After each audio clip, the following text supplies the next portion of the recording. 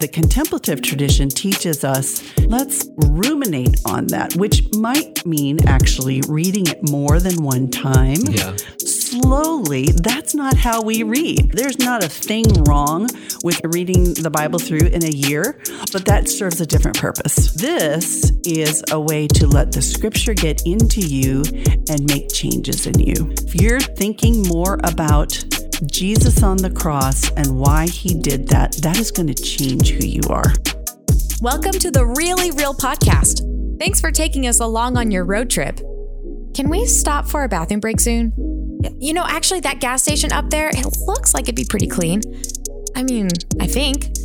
Here's Ansen, Kara, and Isaac. Hey, welcome to the Really Real podcast, a show where three friends sit down for a drink and some refreshingly honest conversation about real life. Here's what's on tap for the show today.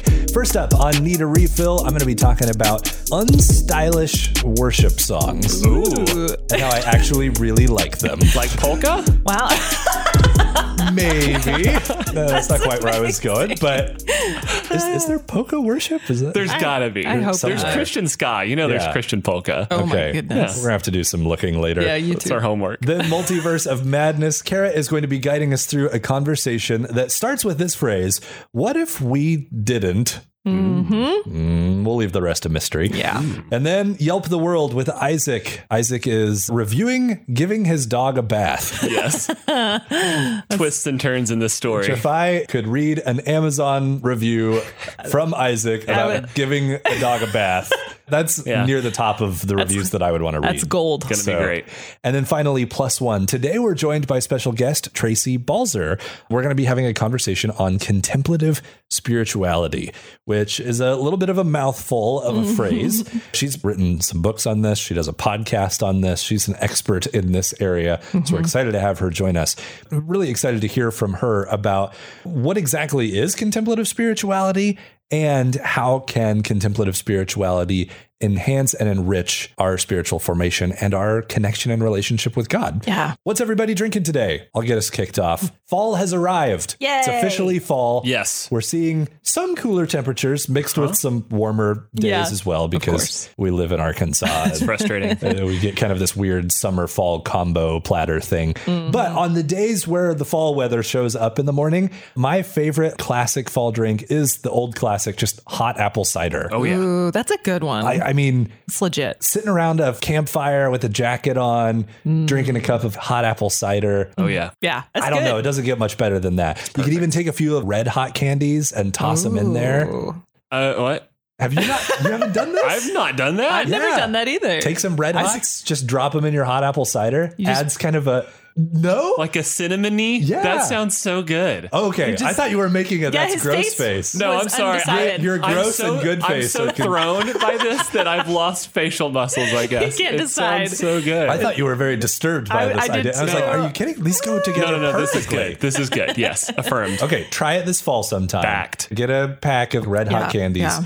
Make yourself a cup of hot apple cider. Throw them in there. I'm camping next weekend. I'm doing this. Yeah, That's a great It just idea. adds to it. I'm drinking some homemade iced coffee. Yeah, you are. Which is not like Isaac's cold brew. It's just regular brew that I put in the fridge. And that's then the okay. next day was like, okay. I mean, it's brew that is cold. It is so. true. So decided to give this a shot. We often don't drink the full pot of coffee at our house. And so we end up dumping some. So the other day I was like, well, what if I put it in a mason jar? And the next day I wonder how this would taste. So today tried it with basically dumped a whole bunch of stuff in it. I put like 1 cup of cold coffee in a glass and then I dumped coconut milk and creamer and some vanilla extract and mixed it all together. And then I dumped some more creamer in because it wasn't quite sweet enough. And it was good though. It was kind of fun. So I'm excited to experiment with that a little bit more. Yeah. I think that I want to make some simple syrup so that I can be legit with these lattes. Oh, yeah. I'm excited about that. The Cara Barista arc has a new update. I love we this. go. I'm so excited. I'm going to get into this. Check back in next week for more.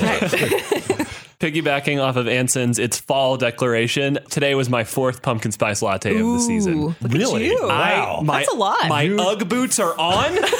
It is fall, baby. He's got his beanie on. I too. did not expect that. No. I didn't either, actually. And you've 4. had 4 of them already. 4. Yes. That's a lot. I don't do dairy well, so this is just. Oh, you're I'm poor- still. You pay for it too. I'm still going through it.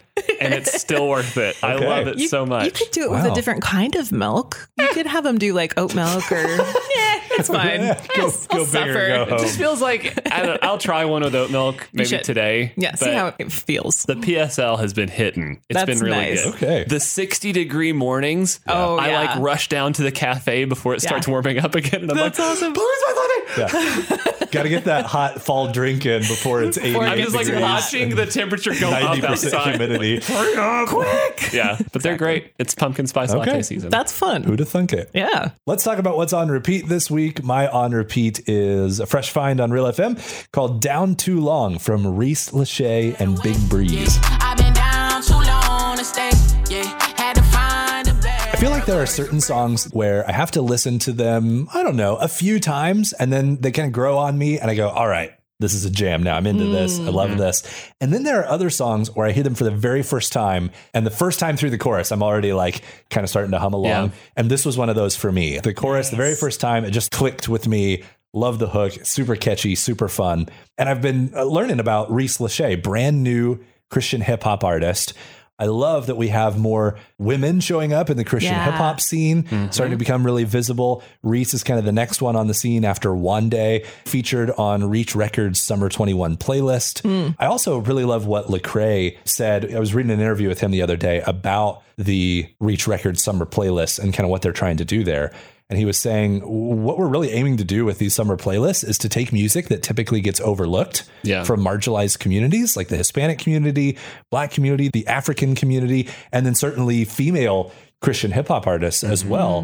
By taking that music and elevating it, we're allowing God to penetrate new and different spaces. That's so cool. And I think that's really awesome. I love what Reach Records is doing with getting some of this music out there and getting it in front of a new audience. Yeah. This song is like just the perfect poster child for that. It's really fun from a brand new artist that I think has a really bright future. And this is definitely not going to be the last song you're going to hear on Real FM from Reese Lachey, I'm pretty sure. My on repeat this week is Headspace from Riley Clemens. You can't have my headspace. This song is so fun. This is a great, I need to go work out and kind of pound it out kind of song. Adopt a little bit of a tude like while you're, it's one of those songs. I have a list of multiple songs like this that are by like female artists that are very like, you know, and it sounds kind very of a girl power song. Yeah. Right? Yes. But I think this could be an anybody power song because it's basically all about kicking the negative, anxious, toxic thoughts out of your head. That's what Riley said about it. She said, I found myself giving my headspace and myself to things that weren't healthy for me. Yeah. Like negativity, anxiety, toxic relationships. And she said, I was allowing it to have way too much power and authority in my thoughts and my mind. And so I wrote Headspace as a means to honestly say, no, none of that can have my headspace. You're not allowed to be here. She said basically it was this drawing of a line in the sand for me. So it's been a good one for me to put on, especially when I find myself in a funk. These kind of songs are so helpful to me. It seems cheesy, but it's not. There's some power in literally taking your power back and saying, I can choose to kick this out of my head. Like, so I don't have to allow this to stay here. This is a song that's come out of the mindful mental health culture. Yes. Like a Miranda Lambert breakup song with a dude. This is like a breakup song with negative thoughts. It's true. It's so cool. Yeah. It's a good one. My on repeat this week is Don't Worry About It from Wande and Portia Love. So don't worry about it. See a hater do the swerve. Do we all have female artists as our... Oh, we do. Look at us. Yeah, that's awesome. This is one of the songs that I just love it because it's a really good hip hop song. Ansen sent it to me and he was saying, I'm thinking about adding this song. Within the first 5 seconds of it, I was like, yes, add this song. Like yes, the little please. sample from Wiz Khalifa's Black and Yellow on this is so good. One of the choruses, so don't worry about it. See a hater, do the swerve. You know you heard about it. I don't have any haters that I'm aware of. But you kind of want one now, right? Like if I had a hater, I'd be swerving so hard on him. It'd be great. Awesome. You don't have to have haters to love the song. I do love it, though. It's so good. Just a good hype song. I feel like all three of our songs this week are like basically in the same category. They are. Reese talks about even when I got knocked down, I don't even see the ground. Yeah. Riley Clemens is talking about kicking the negative stuff out of her head. The ladies One are day helping is swerving us. on haters. Yes. Yeah. Thank you, ladies. If you're feeling frustrated or having a hard week, like these are some really good pick me up, encouraging kind of songs. When someone you love is hurting, it hurts you too. If you feel like you never know what to say or do, we can help. Introducing Petagram. Now you can show your friends and loved ones that you truly care by sending them an adorable puppy or kitten to cuddle with. Upgrade to Petagram Prime and send them one of our premier level pets, like a baby panda. Those are for the really bad days, because how can you be sad when there's a baby panda in the room? Sign up for Petagram today, because nothing says I care like a real live teddy bear. Need a refill? What we wish life would pour us a little more of. This is one of those need a refills where I would love to travel back in time a few years ago and get old Ansen's reaction to this need a refill. Because he'd probably give me a look. Be like, what are you talking about? This is something kind of new for me. I would love more old hymns or old worship songs. Wow. In my life. Yeah. I feel like one of the things that I've been learning about really over the last decade or more is how to set aside style and preference. It's not that we can't have things we prefer or things that we like more than other things. There's nothing wrong with that. But I think one of the things that I was plagued by when I was younger is mistaking subjective taste for objective value. Ooh. Yeah. I would hear a song that's in a certain genre or see a certain type of art and go, I don't like that, therefore it's not good. Yeah. Yes. Right? I hear this a lot with, say, like modern art, right? Anybody could draw that shape on the wall and put it on canvas and all of a sudden it's in a museum. Like, I don't like that, therefore it's bad. Right. Yes. Right. Or think about with songs. Like I still do this sometimes with certain genres of songs, like say maybe it's country music for you, right? Like really don't like country music, or I really don't like rap, or I really don't like whatever. Yeah. Contemporary Christian music, whatever it is, and go, therefore it's bad. It's not good art. Yes. Right. We even do this with hobbies, sports, say like, well, I don't like basketball, therefore it's bad. Or I don't like golf. Golf is boring. Who would ever want to watch golf? Therefore it's a bad sport. dumb. Right? We end up making these judgments on things based on our own personal preferences. Right. A journey that I've been going on for a long time in a lot of different areas of my life is slowly coming to terms with the fact that just because something does not perfectly fit my taste does not mean that it's bad or that it offers no value. Yeah. And in fact, sometimes there's immense value in things that don't perfectly fit my taste. The latest example of that to me is worship music that doesn't fit my taste. Yeah. For the last 2 years, my wife and I, we've been going to a church that is much more traditional in terms of the liturgy that the church has and the style of the worship compared to most any church that I've ever attended in the rest of my life. Yeah. It's been an adjustment, but has also been really rich and really good. Yeah. I've found myself singing and reflecting on the words to some of these classic hymns that maybe I know, but that I've dismissed for a long time because they just weren't in a style that I really appreciated. Yeah. You know, maybe if Chris Tomlin comes along and adds one of his modern hooks to it, That's right. You know, we add some backing vocals and some strings and some piano or whatever. Then like now we're talking. Yeah. But like otherwise, you know, with an organ though. The organ. Yeah. I've been singing hymns with just an organ or just a piano. And in some ways, the stripped back nature of it has really helped me to focus in on the words and the meaning that's infused into some of these songs.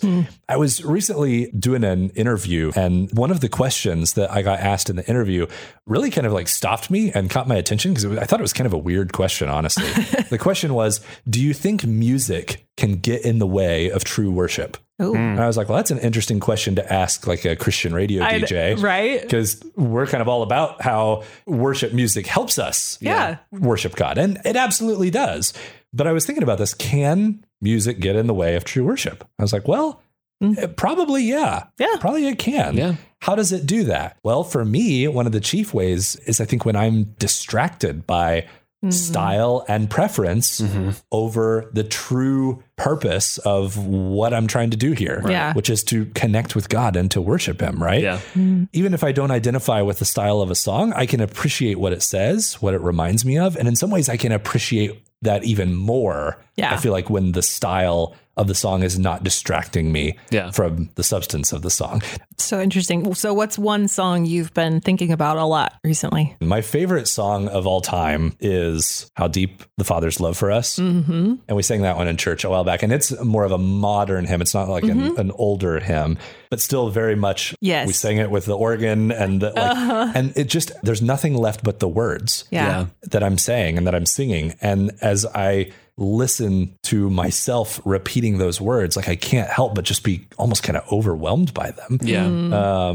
That song just, it gets me every time. My wife will tell you that I'm a crier when it comes to songs. Like I get really emotional with music, good. But it's just in the past, I had that emotional reaction to something in the music. There's this worship experience and you hit like the chorus or the bridge and there's kind of this emotional swell and I kind of get caught up in it. Yes. And not that there's anything wrong with expressing emotion through music. That's really powerful and really good. Sure. But I've learned lately that through songs like How Deep the Father's Love for Us, accompanied by an organ, that same thing can happen just through the words of a song. It doesn't necessarily require the synth pad and the building drums and the fog machine and all that kind of stuff. Get ready for the multiverse of madness. Things are about to get really weird. We're about to jump on that ginormous spaceship. You want to come? So this week in the multiverse of madness, we're asking the question, what if we didn't? Looking back at pivotal moments in our life and wondering, if I didn't do that, what would my life look like? A lot of times it's like these teeny tiny decisions. Well, it seems tiny. They're probably not tiny. End up really affecting the course of our life. Yeah. So for me, what if I didn't move to Arkansas way back when I was considering which college to finish my degree at in 2007. Okay. A long time ago. Yeah. My family all lives in Nebraska, and there was this weird kind of whim almost where we ended up visiting here and didn't seem like a real thing. It was like, yeah, we'll go visit, but that probably isn't going to happen. Right. Okay. But I ended up moving here 7.5 hours away from my family. And literally my life has changed dramatically because of that decision, I think. Sure.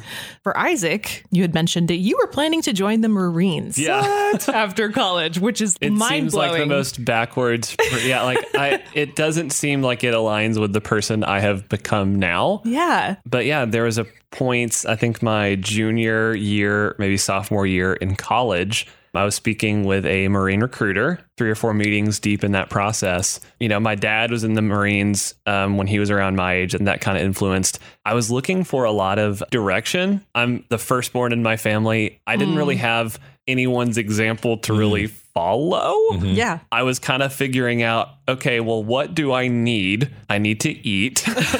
I need to have a job and I need some sort of structure. And it was looking as if the Marines were going to be able to provide that for me. And I think that they've provided that for a lot of people. I definitely would have left this area. I certainly wouldn't be working at this radio station either, which is really weird to think about. Right. And because there's been a lot of personal growth in my relationship with God that's been informed by, I mean, you can't be around Christian music every day for 8 hours a day and not, I think it's pushed me deeper in my relationship with Christ that I don't know that I would have gotten had I just removed myself from this completely. So Ansen, for you, I would imagine a big pivotal moment would have been when you met your wife, Dree, in college. Absolutely. Definitely one of the more pivotal moments for me.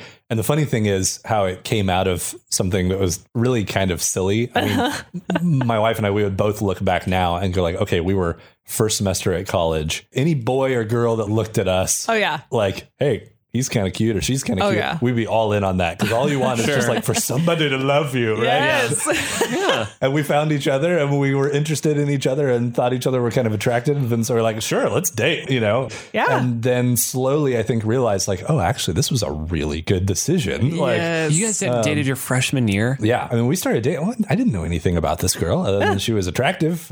She's cute, seemed nice enough. She was interested in me. So there you go. All very she good checked boxes. all the boxes. That was it. Like, that's all the criteria. And then over the course of several months, kind of realized like, oh, there's a lot more to this person. Yeah. I may have just stumbled into something really awesome. We got married very quickly. Like we got married after our sophomore year in school. Getting married very young definitely, I think, had an impact on the way my adult life has transpired since then. Yeah. If I had not made that decision in college, I'm sure a lot of things would look really, really different. Yeah. What do you think you'd be doing as far as work and life? Do you think you'd still be living in Siloam, or do you think you would have been like, I'm going to climb the ladder? I think it's very possible that I would be doing the same thing vocationally in terms of like working in broadcasting. Yeah. I may have even ended up working in Northwest Arkansas after graduating. Yeah. But I think you're probably onto something there. I wouldn't be surprised if I wouldn't have moved on at some point. Yeah. Like, I mean, I love being here at Real FM. I love what I do. I love the people I work with. So that might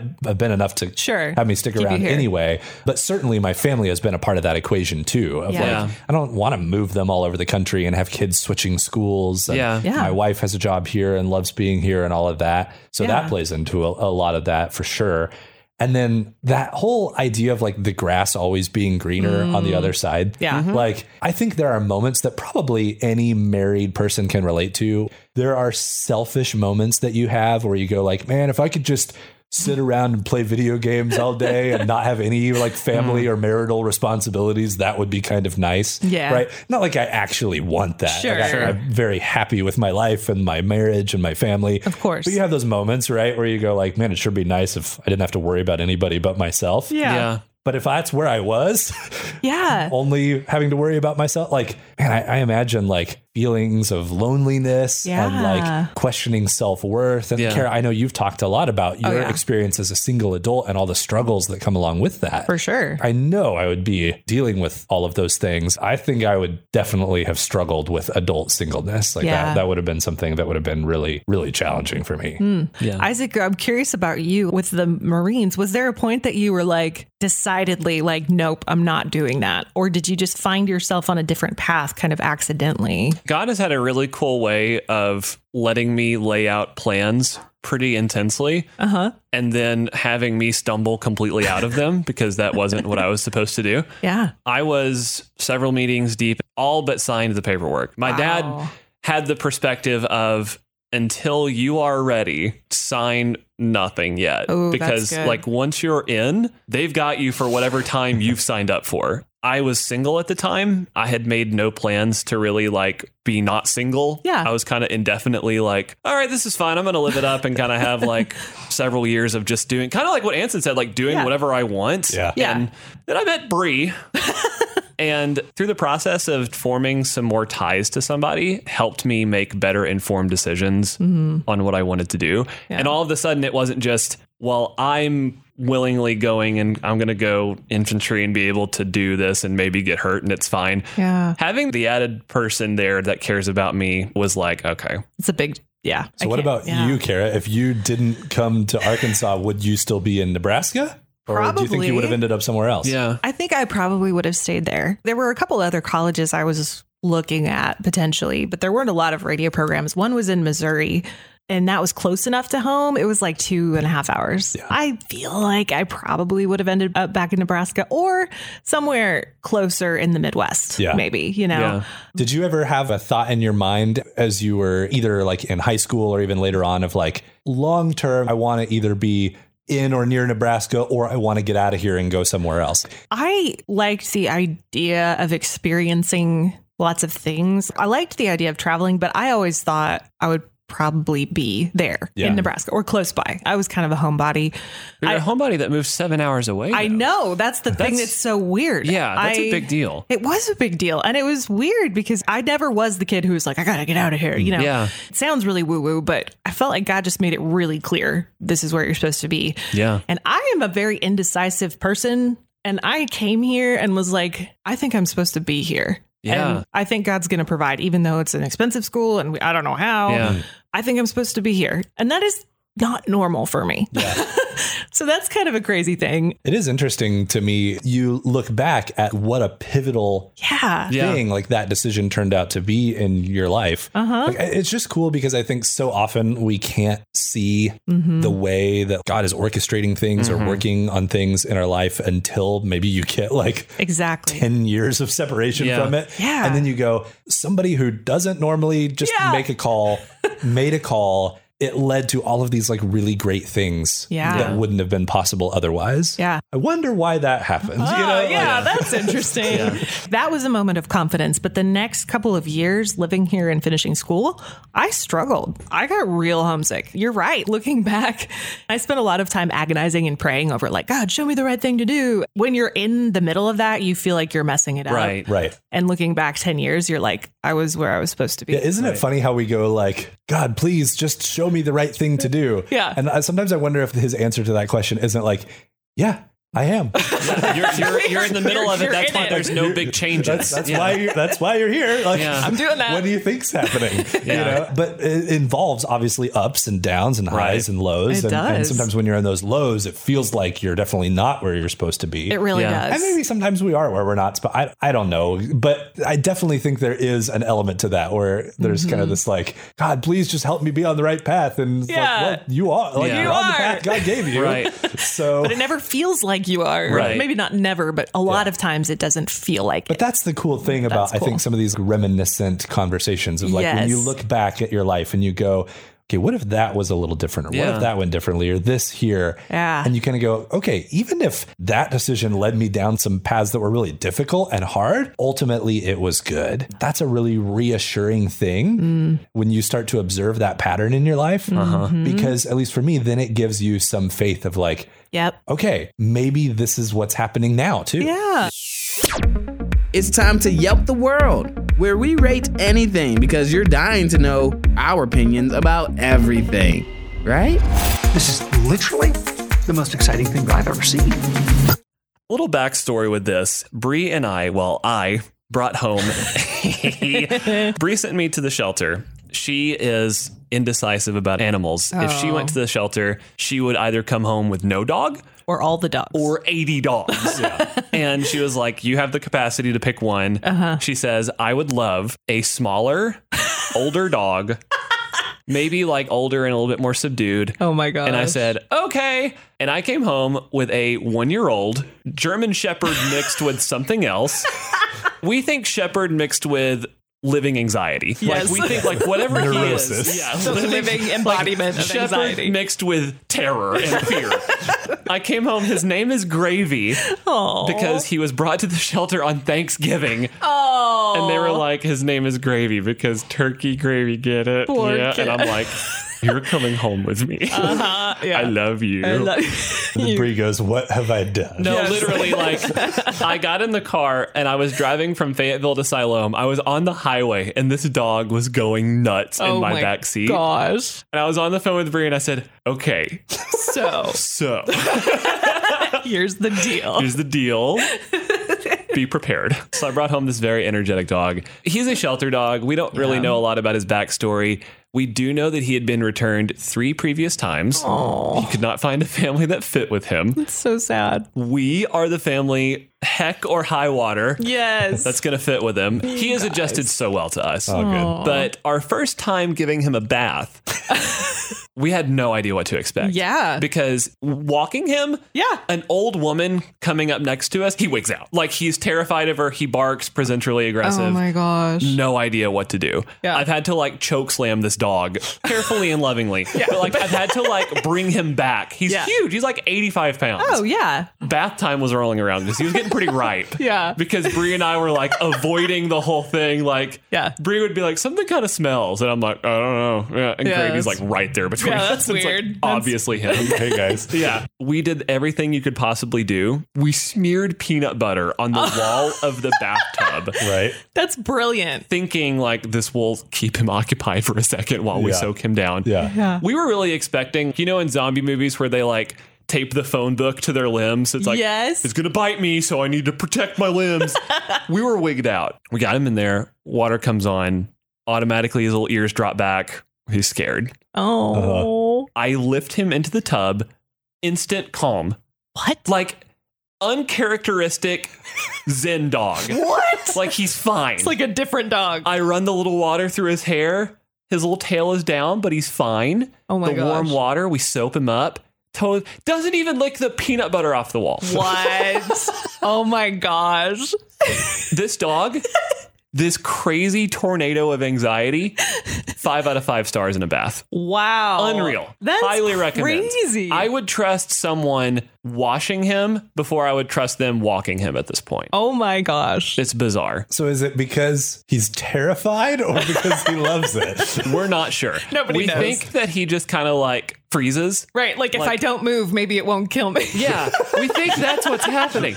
And I don't But know. you're kind of like, okay, I'll take that. That works for me. Like, you're going to get clean either way. Like, I would prefer that you enjoyed this. Right. I'd love to see the tail wagging. Yeah. But he just kind of locks up. But if we're going to be scared, Then this is a good time for scared it. stiff is the way to do it. He's literally stiff. Like, if you see, like, farmers pick up a goat, like, their limbs are, like, Yes. stiff as a board. That's how he is. He's Oh just my stiff. gosh. That's so funny. It's great. I think he blacks out in the shower. So, oh my goodness. 5 out of 5 stars. I Washing need to great figure bath. out how to get my kids to have that response when they're in the bath. That would be great. Oh my gosh. I love it. Yeah. We've all been hurt, whether it was your boss, your ex-boyfriend, or a bully in gym class. Whoever it was, it stings. But now, you can sting them back with Petagram's Petty Package. Let someone know how you really feel about them. Send them a bouquet of scorpions. Or maybe a truckload of snakes. Having trouble choosing between venomous and non-venomous? Upgrade to our curated mixtures. Sign up for Petagram today, because nothing says bet you're sorry now like a bundle of stink bugs.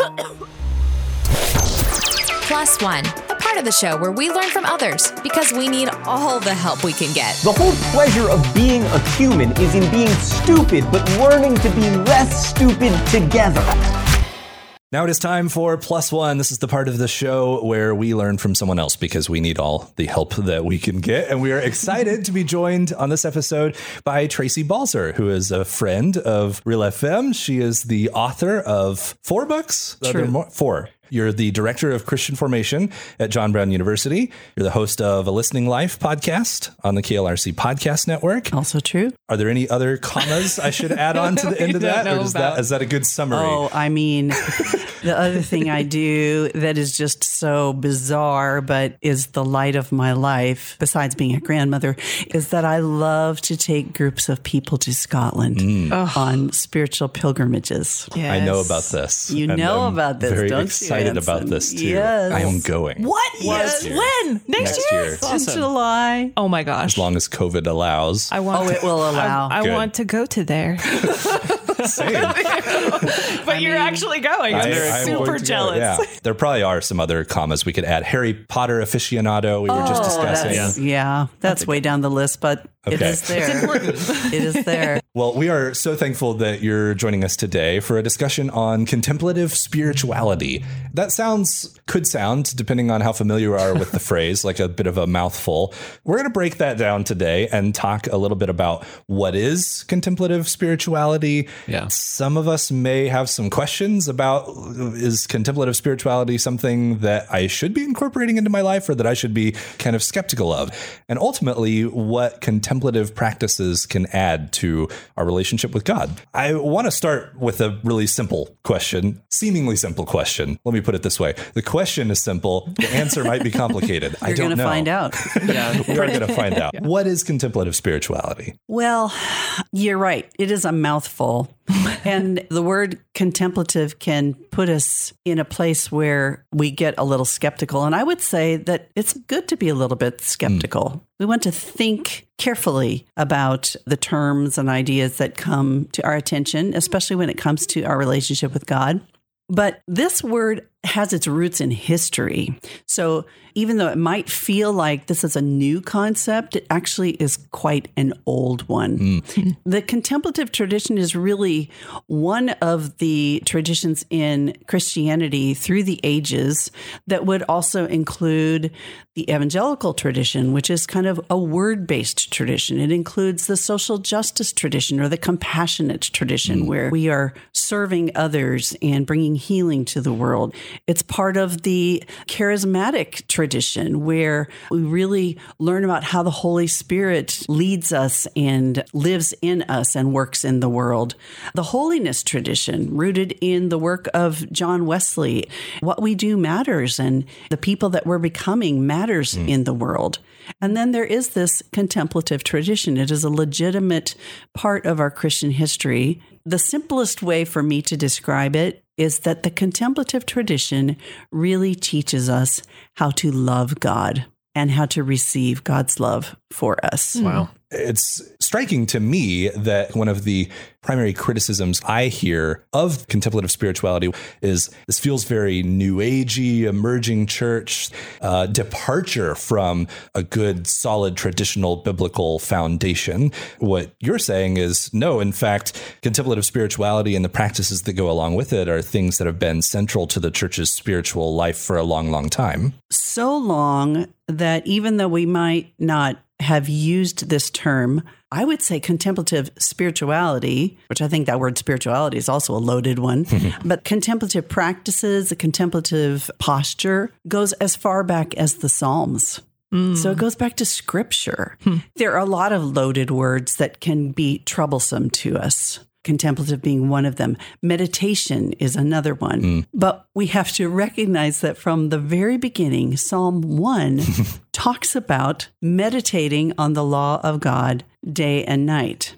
It doesn't say studying the law of God day and night. It doesn't say looking at the context, getting the original languages, all of those things that are very important to inductive Bible study, critical in the Christian life, but it does say meditating on the law of God. And the person who does that is like a tree planted by water and whose leaves are flourishing and whose fruit is produced in season. So this concept even of meditation has been a little bit co-opted by recent expressions that we might call New Age. Even that term spirituality can be applied to so many things.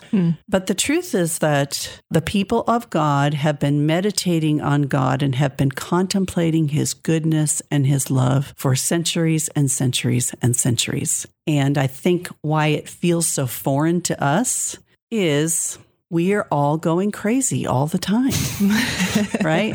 That's the softest delivery of that news I've ever heard. And it's so true, though. Yeah, it's true. We are going crazy. Like, okay, Kara, I'll put you on the spot. Kara, how are we going crazy? Oh, gosh. Like, what does that mean to you when I say that? Oh, I mean, there's so much input. There's so many expectations. There's so many things I should be doing and I'm not doing. So much pressure. Life is just exhausting. It is. And isn't it interesting that a lot of those things that you just said can inadvertently come from our communities of faith? Oh, yeah. You know, a lot we of times grow up saying this is what a good Christian is. So you need to do these things and you need to know these things. I would argue that very few of us probably came up through our youth group experience. This isn't a high criticism. This is just reality, objective truth that we didn't actually learn how to connect with God in meaningful ways where we understand that he is good and all his ways are good and that his love for us is beyond our comprehension, and how to receive that love and know that that is what is the truest thing about us, not what we do, what we produce, the answers that we can give about our faith. Again, all of those things are important. It's just that we have really landed in that area, I think, in recent generations, and we have forgotten what it means just to be with God and remember who he is and who he says we are. This is when it's very critical for us to remember that it isn't just knowing the right things. It is being shaped into the kind of person who will not lose hope in days like we are in right now. Somehow reflection isn't as suspicious of a word as contemplation, but they really are not that much different. I'm trying to rebrand it, but rebranding. So what we're talking about here is the reflective life. There you Reflective spirituality. Yeah. Yes. That's interesting. I mean, maybe there is almost a little bit of a branding problem with contemplative spirituality, and that people just kind of get scared by some of the terminology. I think for some people, maybe they hear contemplative spirituality and they start going, sometimes the word mysticism is associated with this. Meditation is another one of those words that can, I think, trip a lot of people up. They sound a little woo-wooey. I don't even know what that's a thing. Is that the word? That's the word I would use. Woo-woo. But when you talk about contemplative spirituality is reflecting on the nature of God, that God is love and that he loves us, like that doesn't sound like that at all. Seems pretty basic, right? Yeah. But there's a couple things that we do need to consider in this. First of all, do we have a good understanding of how the Holy Spirit works in our life? If you are a believer, the Holy Spirit dwells in you. And he is there to help remind you of who Jesus is, remind you of all he has taught you, and also to give you discernment. Discernment is the work of the Holy Spirit in us, helping us discern where it is that we should go in terms of, can I learn about this? Can I experience this? Or no, that sounds a little bit off to me. That's legitimate. There are a number of authors that would be considered in the contemplative realm that I choose not to read because the discernment in me says, I'm not really sure I feel that they are grounded in scriptural truth. But I also think that, as we often say, all truth is God's truth. If there are ways that I can engage with the love of God in a more meaningful and transformative way, then I want to know what those ways are. It can give us some comfort knowing that there are wise teachers out there. Ironically enough, many of those wise teachers are dead. So I would say that I write books about this. Of course, I would like you to read my books, but really what I want to recommend is that you read dead people. Look at some books in the past of people who have really engaged with the love of God that are sort of apart from our current fast-paced, high-pressured culture and help us focus in ways that maybe some popular writers are not doing. The other thing, I think one of the things that makes us a little bit fearful about the idea of even meditation. Okay, Tracy, I hear you saying meditation is a word. Even in Psalm 1, we get the idea that this is actually a Christian, a people of God concept that maybe has been co-opted by some Eastern or New Agey, they have meditation as well. Yeah. The thing that makes us a little bit nervous about that is, what if I don't trust my own imagination? Yes, absolutely. I don't trust my own ability to discern. Yeah. How do I know if I'm hearing from God? How do I know I'm not just going down some path in my own mind that I've created? And can I trust myself? Can I trust myself? There's a couple real basic safeguards there. One is let me point out that, we use our imagination all the time. We use our imagination every Easter, don't we? When on Good Friday, that's probably the closest that most of us who are unfamiliar with contemplation get to what this is really about. We imagine Jesus on the cross. We imagine what it would be like for his mother to be at the foot of that cross. And we imagine what it would be like for Jesus to say to his friend, John, this is now your mother. Mother, this is now your son. All of those really important scenes that are painted for us in the scripture, we enter into that. We do that at Christmas as well. And so for some reason, we're not afraid of imagination at that point. Why would we be afraid at other times? Well, the answer is clear, because we're contemplating scripture. The more I contemplate that crucifixion scene, this was even just very recently, thought about Mary again at the foot of the cross. Give some time to think about what is really going on there. Don't just read the words and move on. C.S. Lewis talked about the sanctified imagination, and I really believe that's true, that as we give all of ourselves to Jesus for his use, we give him our imagination as well for him to use to speak to us. And so, of course, we are frail human beings. We might not always be hearing God right. But isn't it better to try than to close that door altogether? It sounds like a thing that in some ways, maybe in small ways or even unintentionally, I'm like, well, maybe I am actually already doing this. Like I think about certain songs that I have kind of this like gut emotional kind of reaction to.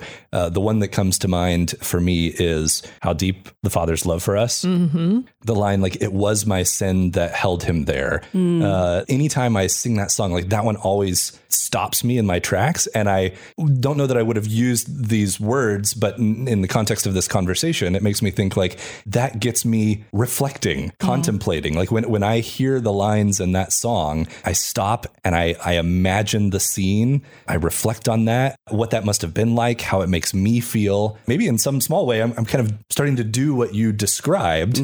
I'm just not recognizing it as meditating on the song. But that's kind of what's happening there, right? Sure. You're letting it soak. You're letting it sink in. When I teach students about this ability to really tune in, listen, and let it soak in, to ruminate, to ponder, to contemplate, to meditate, all these words, I first give them one of those old butterscotch candies. Nice. You know what those are? Yes. Like, oh, yeah. You cannot eat that thing fast. Right. Unless you want to do some serious dental damage. Yes. Right? Yeah. The point is, you let it soak in. You have to take time with it. That's what's so very countercultural right now. Yeah. We're not used to taking time. I mean, this is going to be a bold statement, but if we think that hearing a scripture read one time on Sunday morning in church is going to really do its formative work in us, I think we're very short-sighted. Right. And so in the same way, the contemplative tradition teaches us, let's maybe back up a little bit. Let's maybe just look at Psalm 1 and ruminate on that, which might mean actually reading it more than one time. Yeah.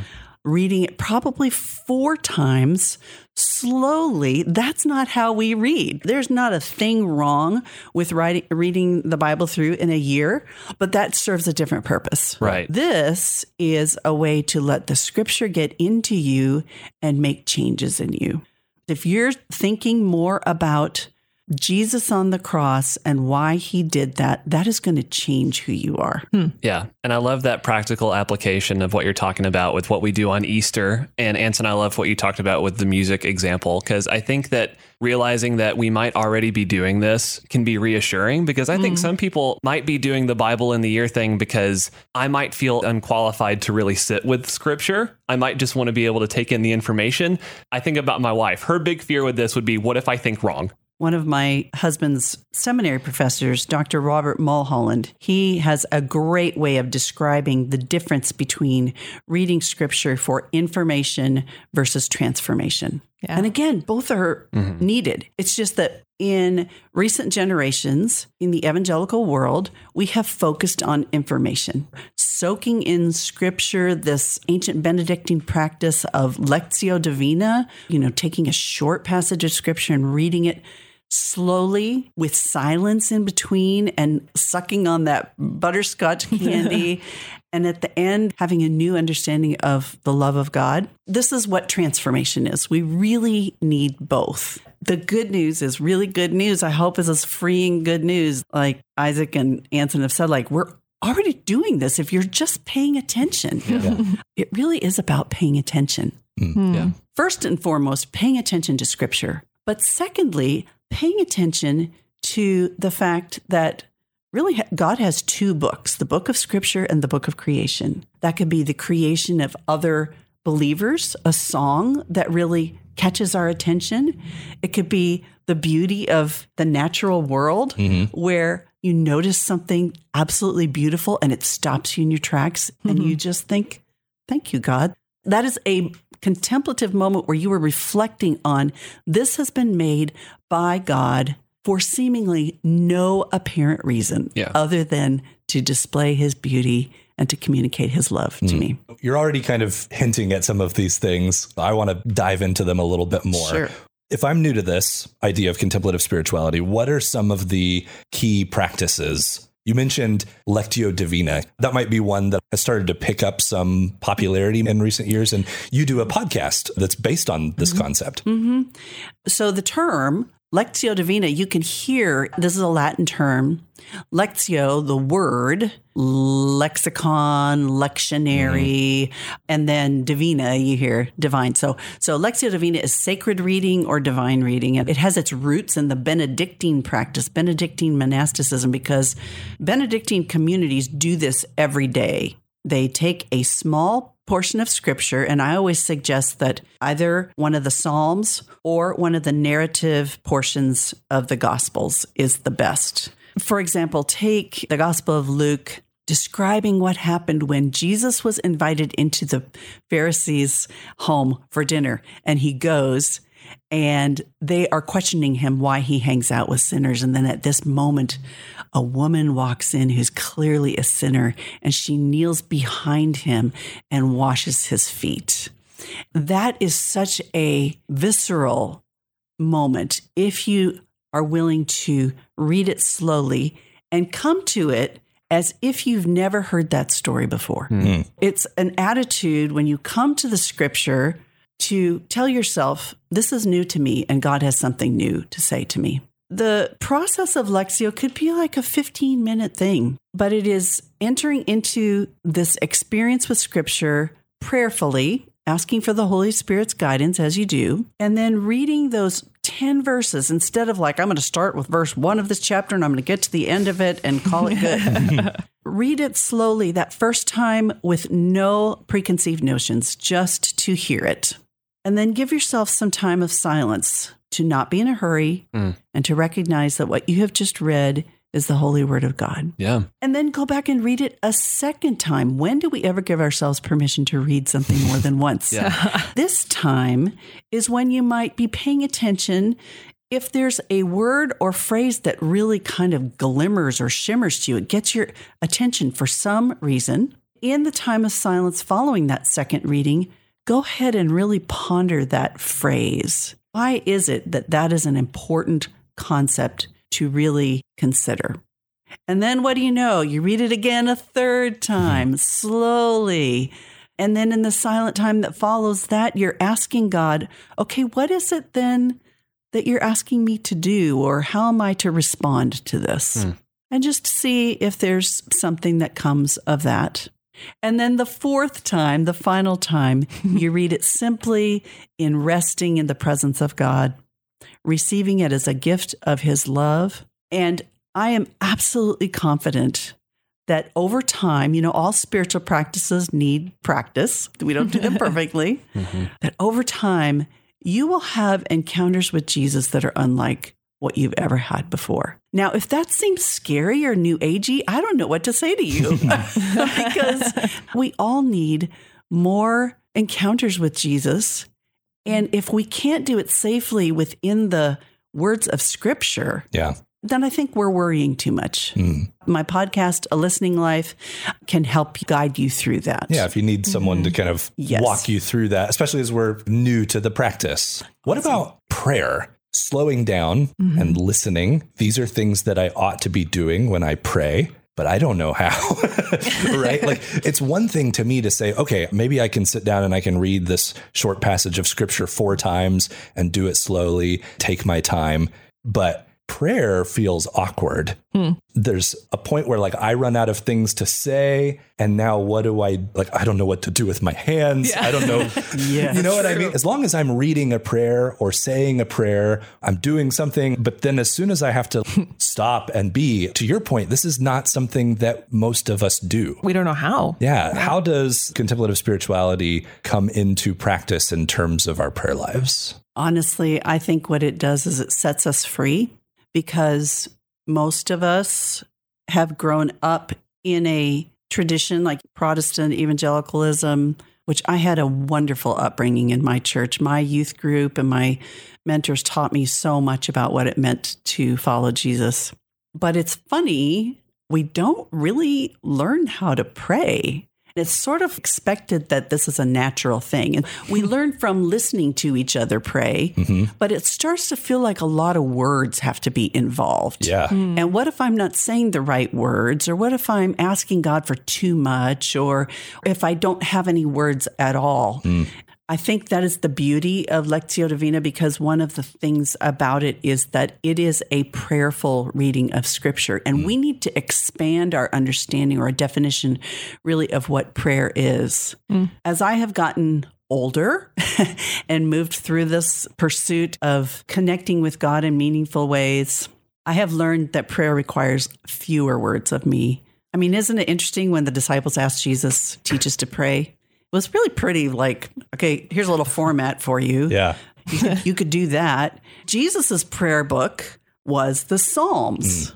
It really was. That's how he prayed. And so again, I'm always going to point back to the Psalms. When I don't know how to pray, I can go there because the Psalms give us permission to pray absolutely honestly in all of our frustration, our anger, our contentment, our praise. I mean, it takes 140 Psalms before you get to all the happy Psalms, right? It's a long time. There are some really wonderful contemplative Psalms in there. We all probably learned Psalm 23 is one of our first things that we memorized.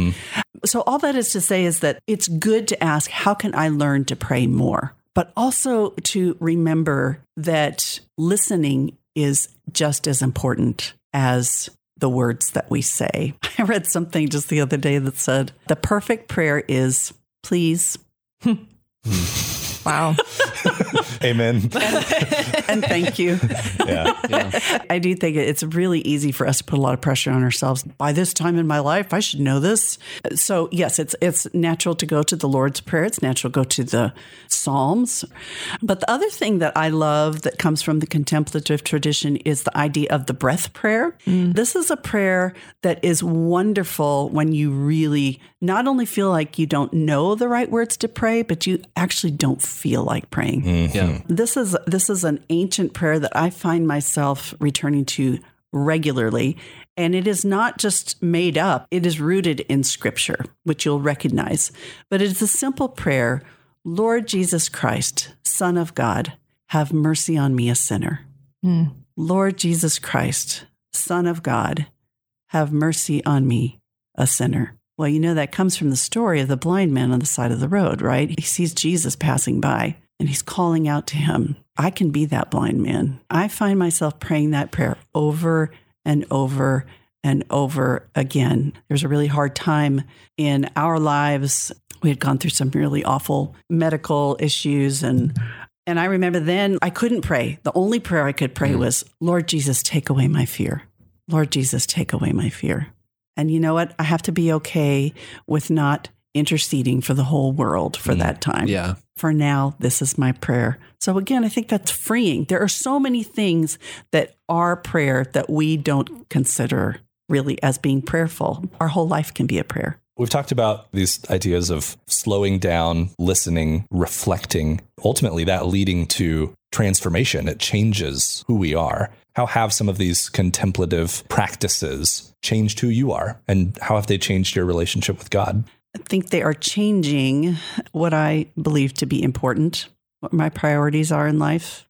I've been thinking about Colossians 3 a lot. Set your heart on things above, not on things of earth. Set your mind on things above.